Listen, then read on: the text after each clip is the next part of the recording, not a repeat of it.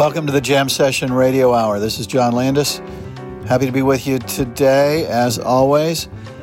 Tonight we are going to be bringing you an interview with music, really interesting music, an interesting interview with Ray Anderson, who is a treasure of a human being for us out here on the East End. He has the Pocket Brass Band.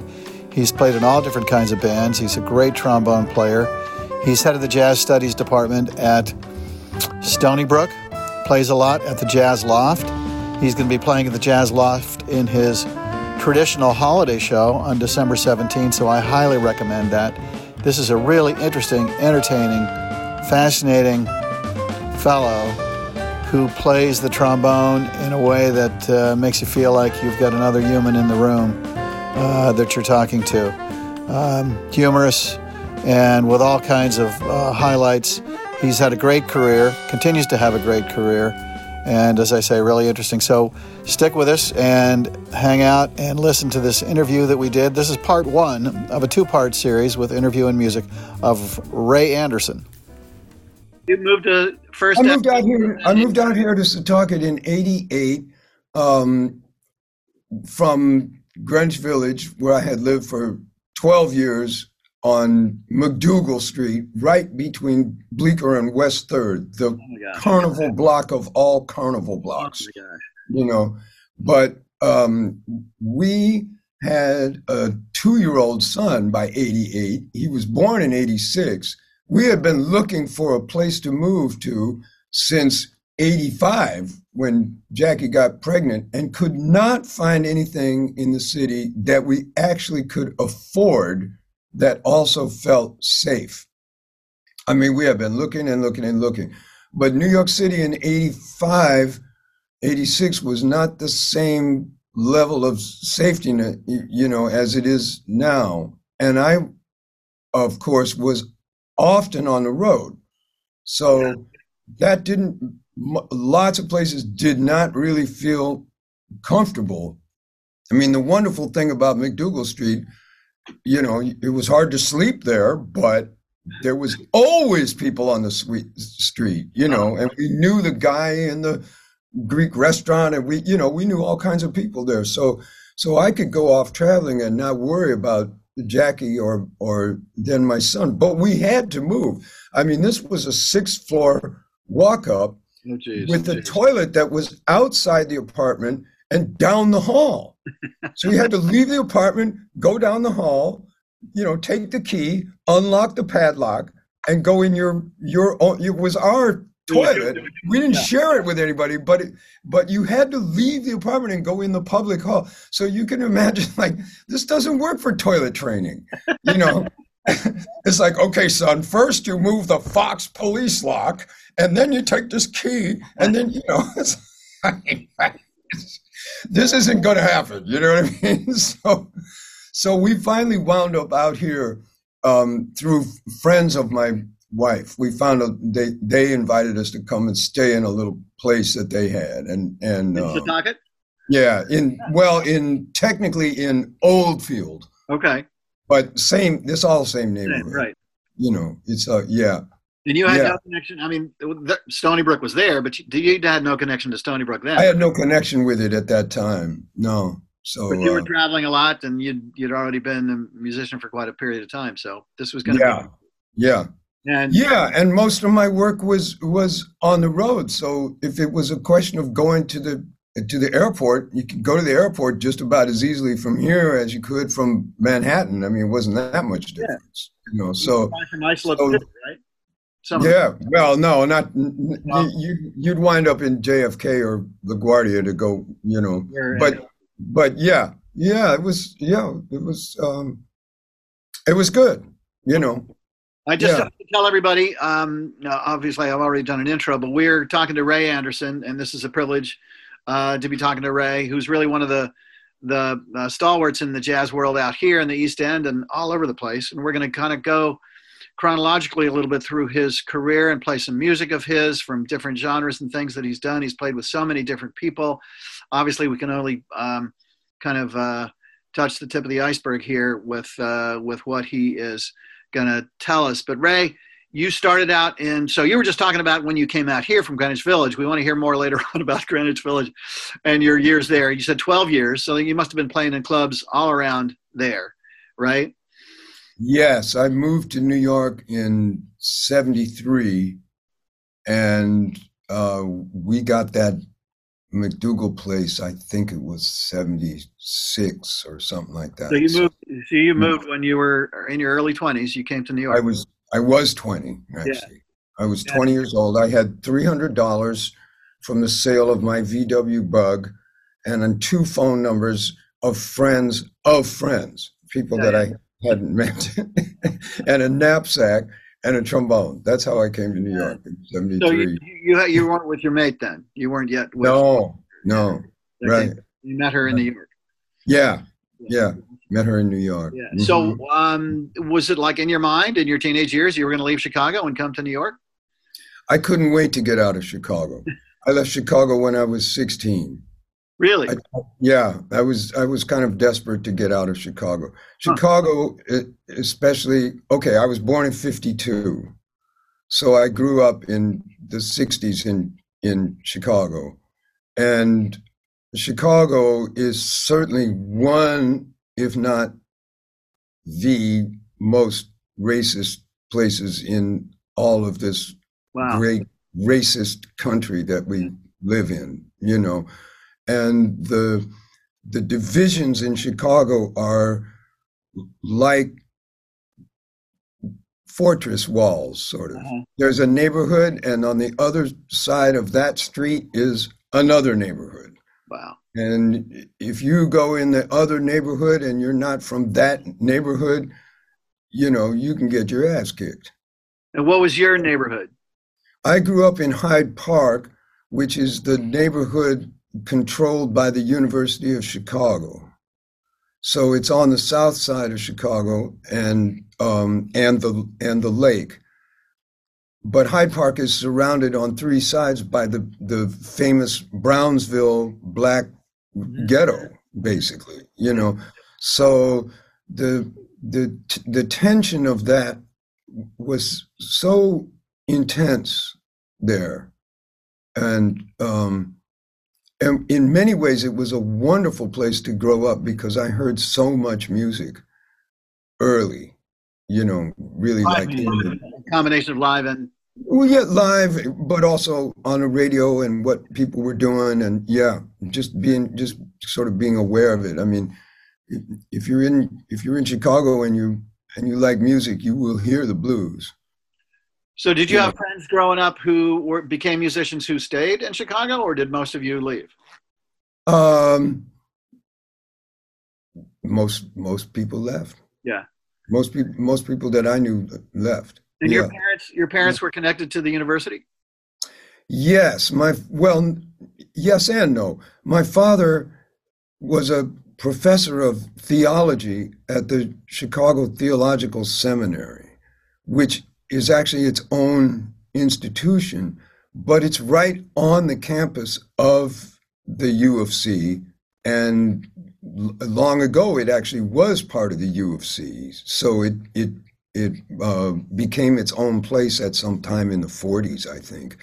But they shared students with the U of C Divinity School, and it was, it was definitely part of that world. And he taught there? He taught there for 38 years. And he taught theology? Yeah, pastoral theology.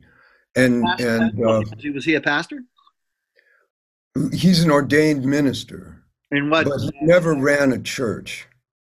He wasn't a minister of a church. He was a professor all his life. Presbyterian? He would go and substitute for people if they needed a church needed somebody to take over for a month or something like that, or a day or something. He would do some of that. But his work was all in training people how to be ministers. In other words, how to minister to people. And this is a place, I mean, what he was really fascinated by was psychology. Uh-huh. So he did all this work with like Gestalt therapy, and Yeah. he was very involved in the human potential movement when that came out, and Fritz Perls and the people at Esalen, and that whole movement that came about in the 60s of how to understand ourselves, I guess is one way to put it. So were you also a kind of a churchy family? Oddly enough, we were not really a churchy family. I mean, we definitely went to church. Right. Yeah, I went to church. I hated going to church. You have to go to church on Sunday. I hated that. Didn't like it. And I think in many ways, I remember when my father was retired and much older, and we were talking one time. He said, if I hadn't grown up in an environment that was completely about the church, I would have gone into psychology or something like that. I would not have pursued this. That's your father speaking. Yeah. So, yes, he was a fascinating guy, wonderful guy. Yeah. He ended up doing something that was church related, but he didn't have a church. That's interesting. Right. And his focus in life was how to minister to, people's problems. Yeah. So he would use, his PhD thesis was about Gestalt therapy, where you investigate how the body is holding the neuroses or other mental problems that you have. It's like that these things exist in your body, and in fact, you can work on them by finding them in the body and working on where that is in your body. Is that in your throat? Is that something that something that you've used, Gestalt therapy? I mean, you learned about it, obviously. Is that something you've used in your own life? Well, I've long been interested in, spirit and spirituality. I'm not religious in any way. It seems like it was, in a way, always clear to me that the organized religion was not it. They missed the boat. Missed the boat. Yeah, I mean, pieces of it that resonate, but most of it. Yeah, there's good stuff in it. To me, church is more about community than it is really about spiritualism. Absolutely, and most people, I think, that are really serious about church, it's more about community. And community, of course, is really valuable. But the problem of the hierarchy and the organization, it seems to affect every. As soon as you try and organize this and say what's right and what's wrong, you'll get in trouble. Yeah. Well, let's get back to Chicago. So you're a kid in Chicago, and you have this life with this interesting family. Your father's obviously an intellectual, maybe your mom too, and siblings. My mom wrote books, has a PhD, taught at Chicago State University. Let's not leave her out of it. Yeah, let's not really. My mom was something, man. Don't think she was home cleaning the dishes. Not my mom. So what was her field? No. What was her field? Huh? What was her field? Early childhood education. Oh, okay. Mm-hmm. Wow. Mm-hmm. So you had a pastoral theologian father and an early child education a PhD mother. Yeah. You ended up being a musician. Maybe that's why. Well, you got the real thing. The intense, intellectual approach of the family would perhaps make you run the other way.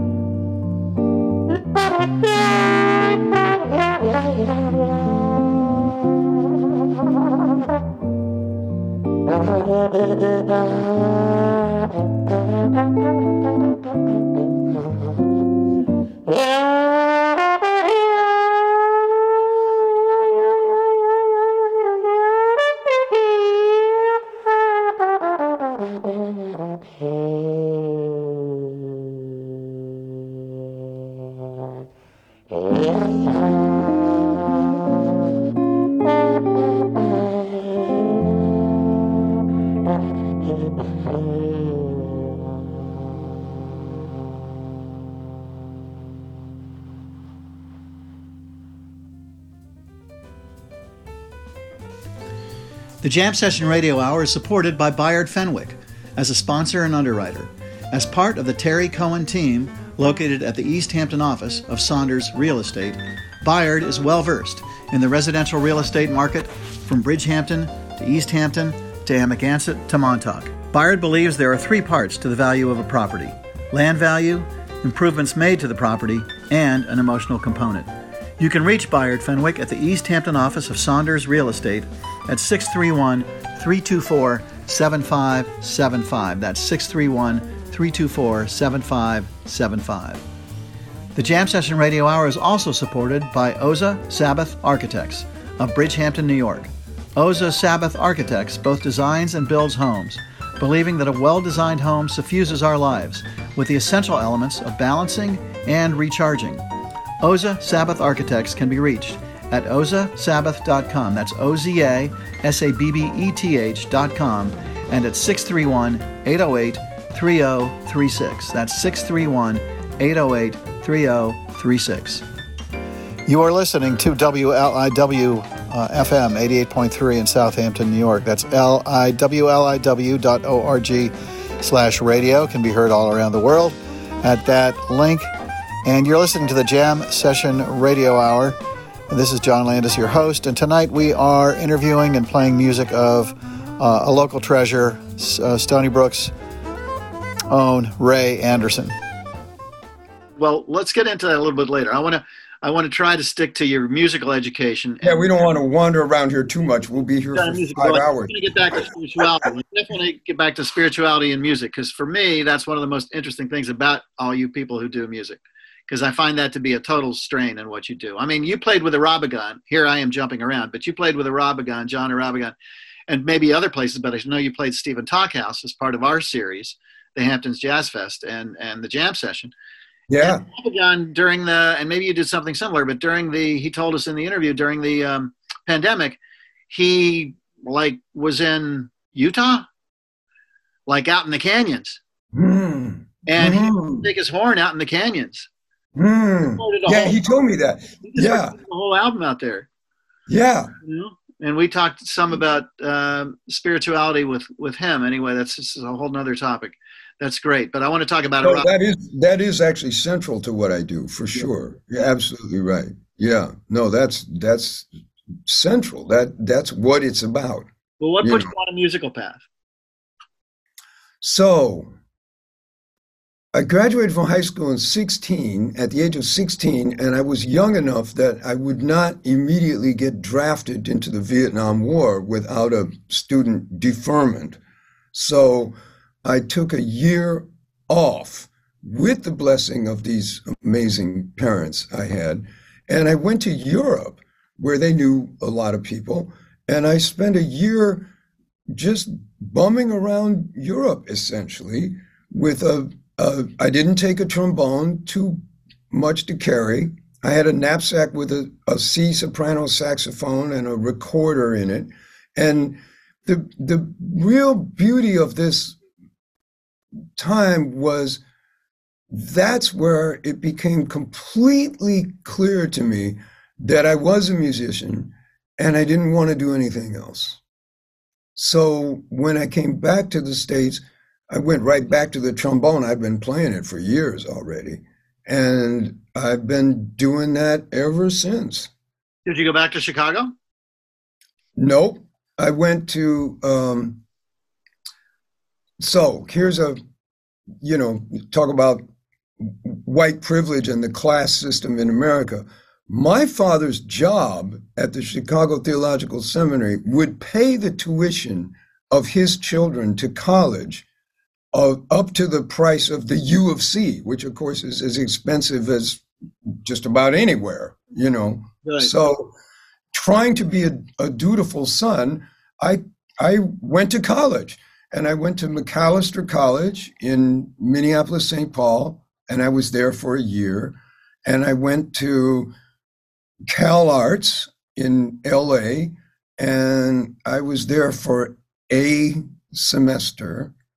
And finally, I even did about a year's worth of study in New York at NYU at something they had called the University Without Walls.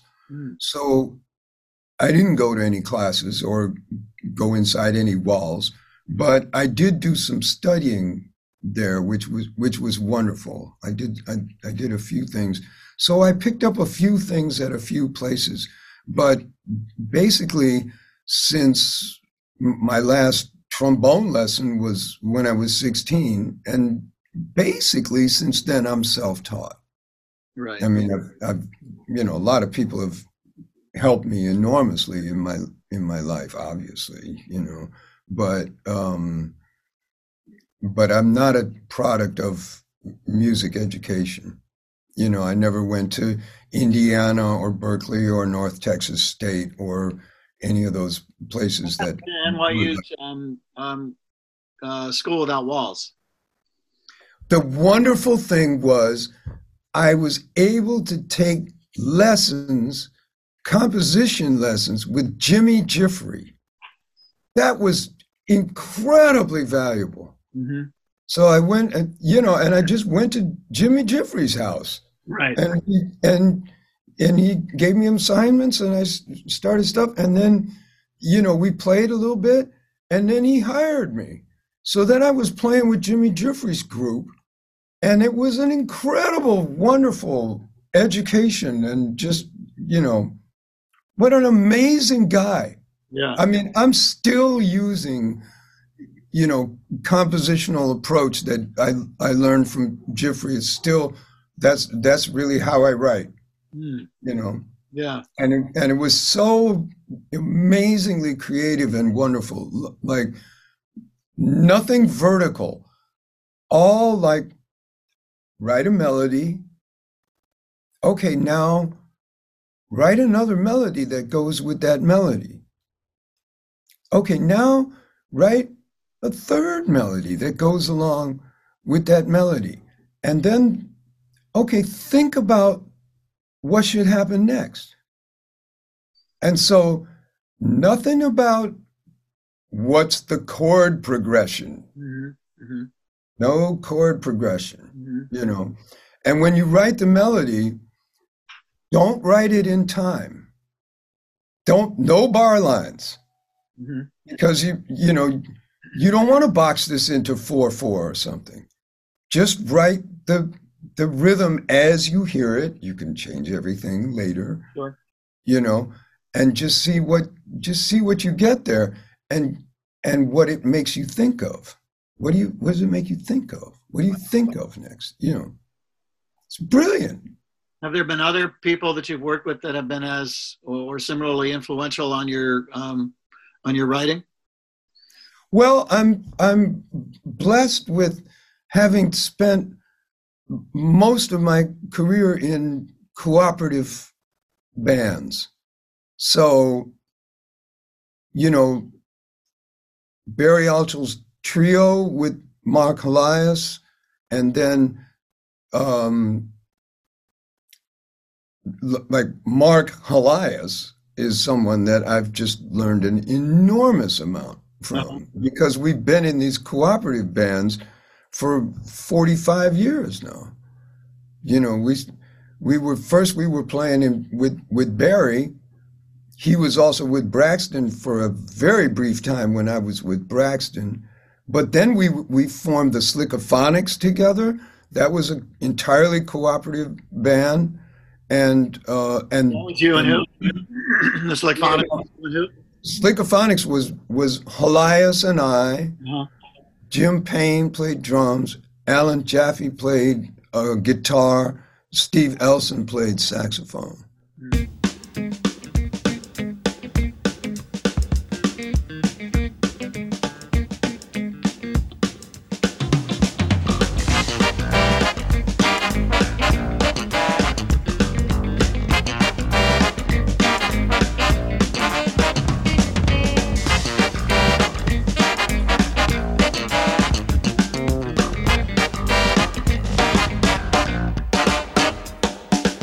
On your watch, we don't need no time, but you'd better watch your step. This dance we do, called Step on Your Watch, there hasn't been a better one yet. You put your your watch on the floor, 1, 2, 3, 4, then you jump back 2 feet each. Step on your watch, then you count up to 10, then you throw it to a shark on the beach. Step on your watch.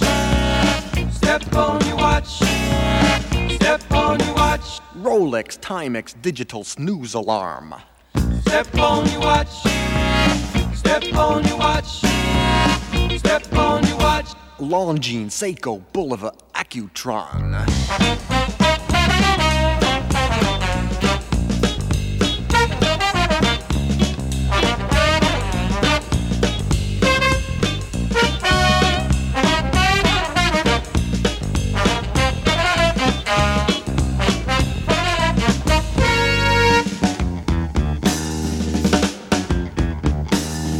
Destroy your watch, do it today.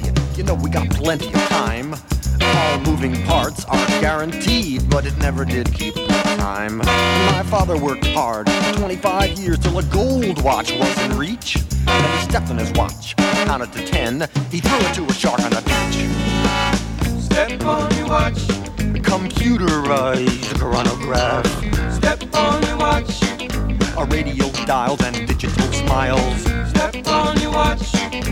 Elgin, Whitnauer, solid gold. Step on your watch. Come on, Steve, the time is right.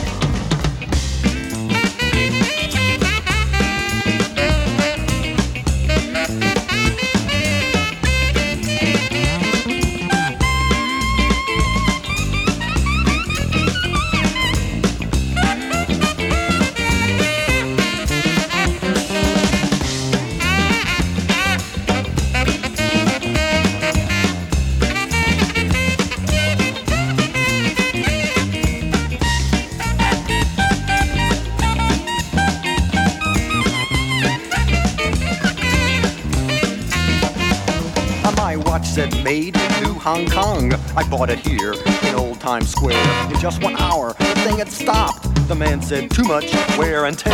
Now hark to the bark, shark in the dark. Come on, lose these blues and greens. Put your watch on the floor, stop it some more, smash it to smithereens. Step on your watch.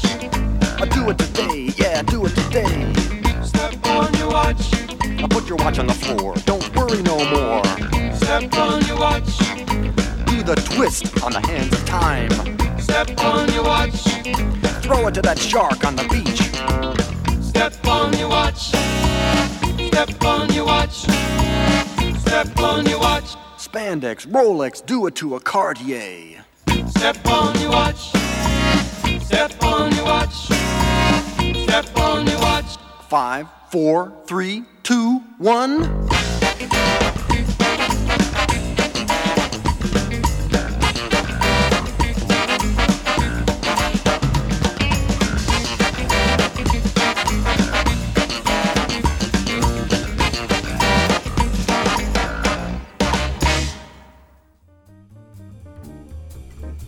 You're listening to WLIW, 88.3 FM in Southampton, New York, Long Island's only NPR station. Also heard at WLIW.org/radio. Thanks for being with us. That was in the on the Jam Session Radio Hour. We're listening to an interview and music of Ray Anderson. That was 80 to about 87. Mm-hmm. From 80 to about 87. But bass trombone, which is the trio with Jerry Hemingway, is still going on. Okay. We started that in 77, I think was the first year. You still playing with that? Yeah. What do you mean by cooperative band? There's no leader. Nobody decides the repertoire. If I'm the leader, I decide the repertoire. Yeah. We might play something that somebody in the band wrote, but that's my choice. You know, I make the set list. I decide what we're going to play or record. If it's a cooperative band, everybody brings in their compositions and we play everybody's compositions and decide cooperatively what to do with them. Shall we change them? Are they working or shall we throw them out? Or, you know, all of that is done in a. So you've done both. You've done both the leader type bands and cooperative bands? A lot. Yeah. A whole lot. Right. Yeah. Yeah. I've never really been, I don't have much of a career as a sideman. I was 3 or 4 years with Anthony Braxton. That was really valuable. Mm-hmm. I learned so much from Braxton. That was fabulous. But I was never in the Jazz Messengers, and I never played with Horace Silver, and I never played with, you name it, Woody Herman, or Right. I never really did the, jazz sideman thing and get a reputation that way. I've always been, fairly rebellious and determined to do my own thing. And so I wind up playing with people that I feel like I fit with, or people just show up, man. Yeah. It's like you don't look for them; they just show up. Is there a significant difference between like leader-led bands and cooperative bands? I mean, are there examples of cooperative bands that have lasted a long, long time that have done just fine and made good careers for all kinds of people? I think generally it's infinitely easier economically to be the band leader, because the interface between the art and the commerce is such that the press wants to focus on a person. Right. So I think it's much easier to be a leader, because then you get press as the leader, and there's very few. The MJQ, of course, comes to mind, but other than that, not really, and even the bands that obviously are cooperative in some ways, Coltrane's quartet. I mean, that would not be that quartet without Elvin Jones. It wouldn't. It would. So jazz is by its nature cooperative, because that's how we play the music. But in terms of the interface with commerce, it needs to be the John Coltrane quartet. So the answer is as an astute career move, that's not a good idea. And I'm living proof that it's not.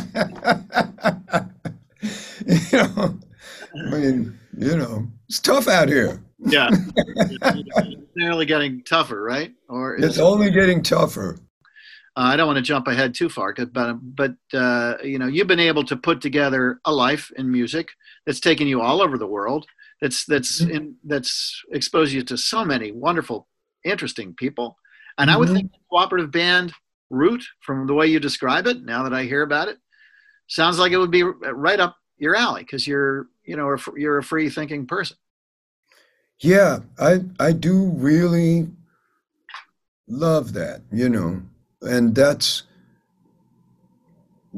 the truth of the music is cooperative. This is a real principle of African American culture, is cooperativity. The idea in jazz that everybody has to lead and everybody has to follow. Yeah. And the way you play is totally related to the way the other people are playing. It's always this communication. It's always call and response. This is Black culture. This is central to the way the whole thing works. So that's why I say the interface with commerce is what sort of points it in this direction of like, well, who's the cat?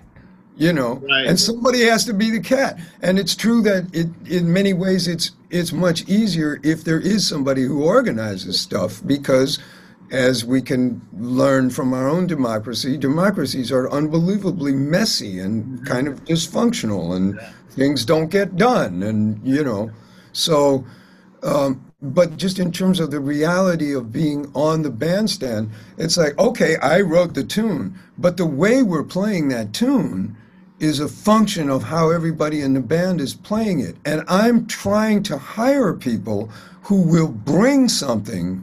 I don't want somebody who will just play the notes I wrote. I want somebody who right away will put personality and their own interpretation into the notes. And we don't want to improvise the same way every night. I don't want to play, here's the tune and then it's always like this and it's always like that. And it's like, I don't want to do that. I want people that'll be like, well, let's do something else with it tonight. Right. Let's suddenly go to double time. Uh-huh. Let's stop and have a bunch of breaks. So you're trying to hire people that have those voices. Look at Duke. It's like he hires the most individual sounding voices you can imagine. Mm-hmm. That saxophone section, that's like everybody has a sound that's just absolutely their own sound, and it's not about we should all have the same sound and the same horn and the same blend in order to create, that's not what it's about. Right. Now there's no question about who the leader of the band is. Mm-hmm. In Duke's case, it's like, but the principle of the way that the music works is real. I would think also it's makes for an interesting career when you're doing your own music and you're writing your own music, but you're also playing music by so many different composers in the same group. Yeah, this is wonderful. Yeah. It's like, yeah. And then I've been really blessed with an incredible, wonderful bunch of opportunities. So if you were to kind of track how your music has changed over the years, are there themes to that evolution or those changes? Well, I think the first thing that I was just really lucky to learn already so young, as soon as I got back from being in Europe and starting to do this career, I knew full well at that point that the goal was to become myself. And everybody doesn't automatically get that information, maybe. They may think that the goal is to become proficient at being able to play a language like bebop or something, So I was lucky to learn that so early, that it's like, yes, you do want to figure out how you play. It's great to try and learn what you can learn from J.J. Johnson and Curtis Fuller and everybody, like Tricky Sam, everybody. It's great. But ultimately, you're trying to move from imitation to inspiration to innovation. Wow. You're trying to make that, in your own way, somewhere in the back of your mind, you know that you're trying to do that. You're trying to figure out, like, well, what can I do that is mine, that feels like, that expresses me, given the fact that everybody's fingerprint is different. What can you do that expresses your fingerprint? So that's one thing.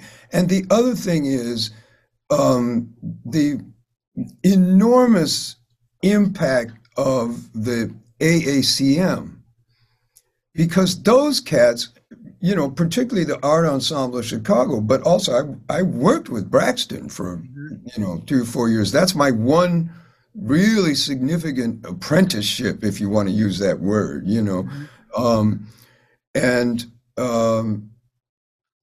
the Art Ensemble, man, they figured out really pointed the way forward in jazz, in the sense of like, well, how could anybody get farther out than where Coltrane and them went?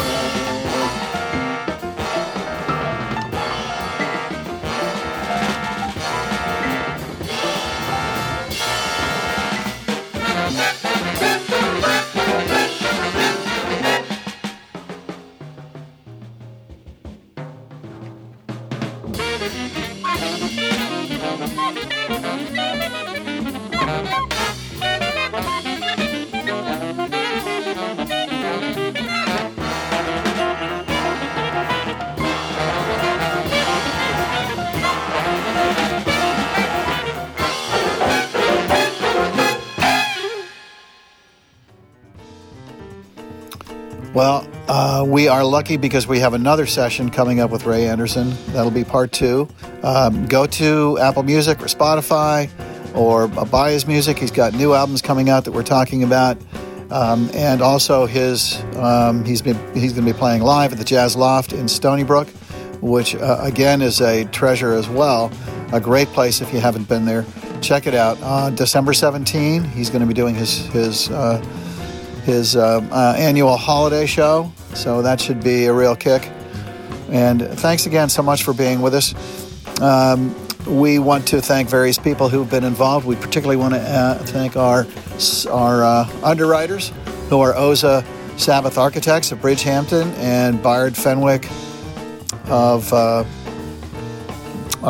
Sag Harbor, and his Saunders Realty Company out here. Thanks so much for their support. Thank you to Rafael Alvarez for his great work putting all this together. Thanks for Claes Brondal, music director of the Jam Session. Thanks for all those who are involved with the Jam Session and the Hamptons Jazz Fest. More about that later. Thank you to Silvano Monasterios for the use of his tune Tropical Mirage as our intro and outro. Thanks to the great station, the great people at WLIW for supporting us and putting us on. Thanks to you guys so much. If you have feedback for me, please, for us on the radio show or whatever, please contact me at jlandis1948@yahoo.com. I'd love to hear from you. Love to get some feedback. Take care of yourselves. Be well. Enjoy the holidays with your families and your friends. And we'll catch you next time. Good night.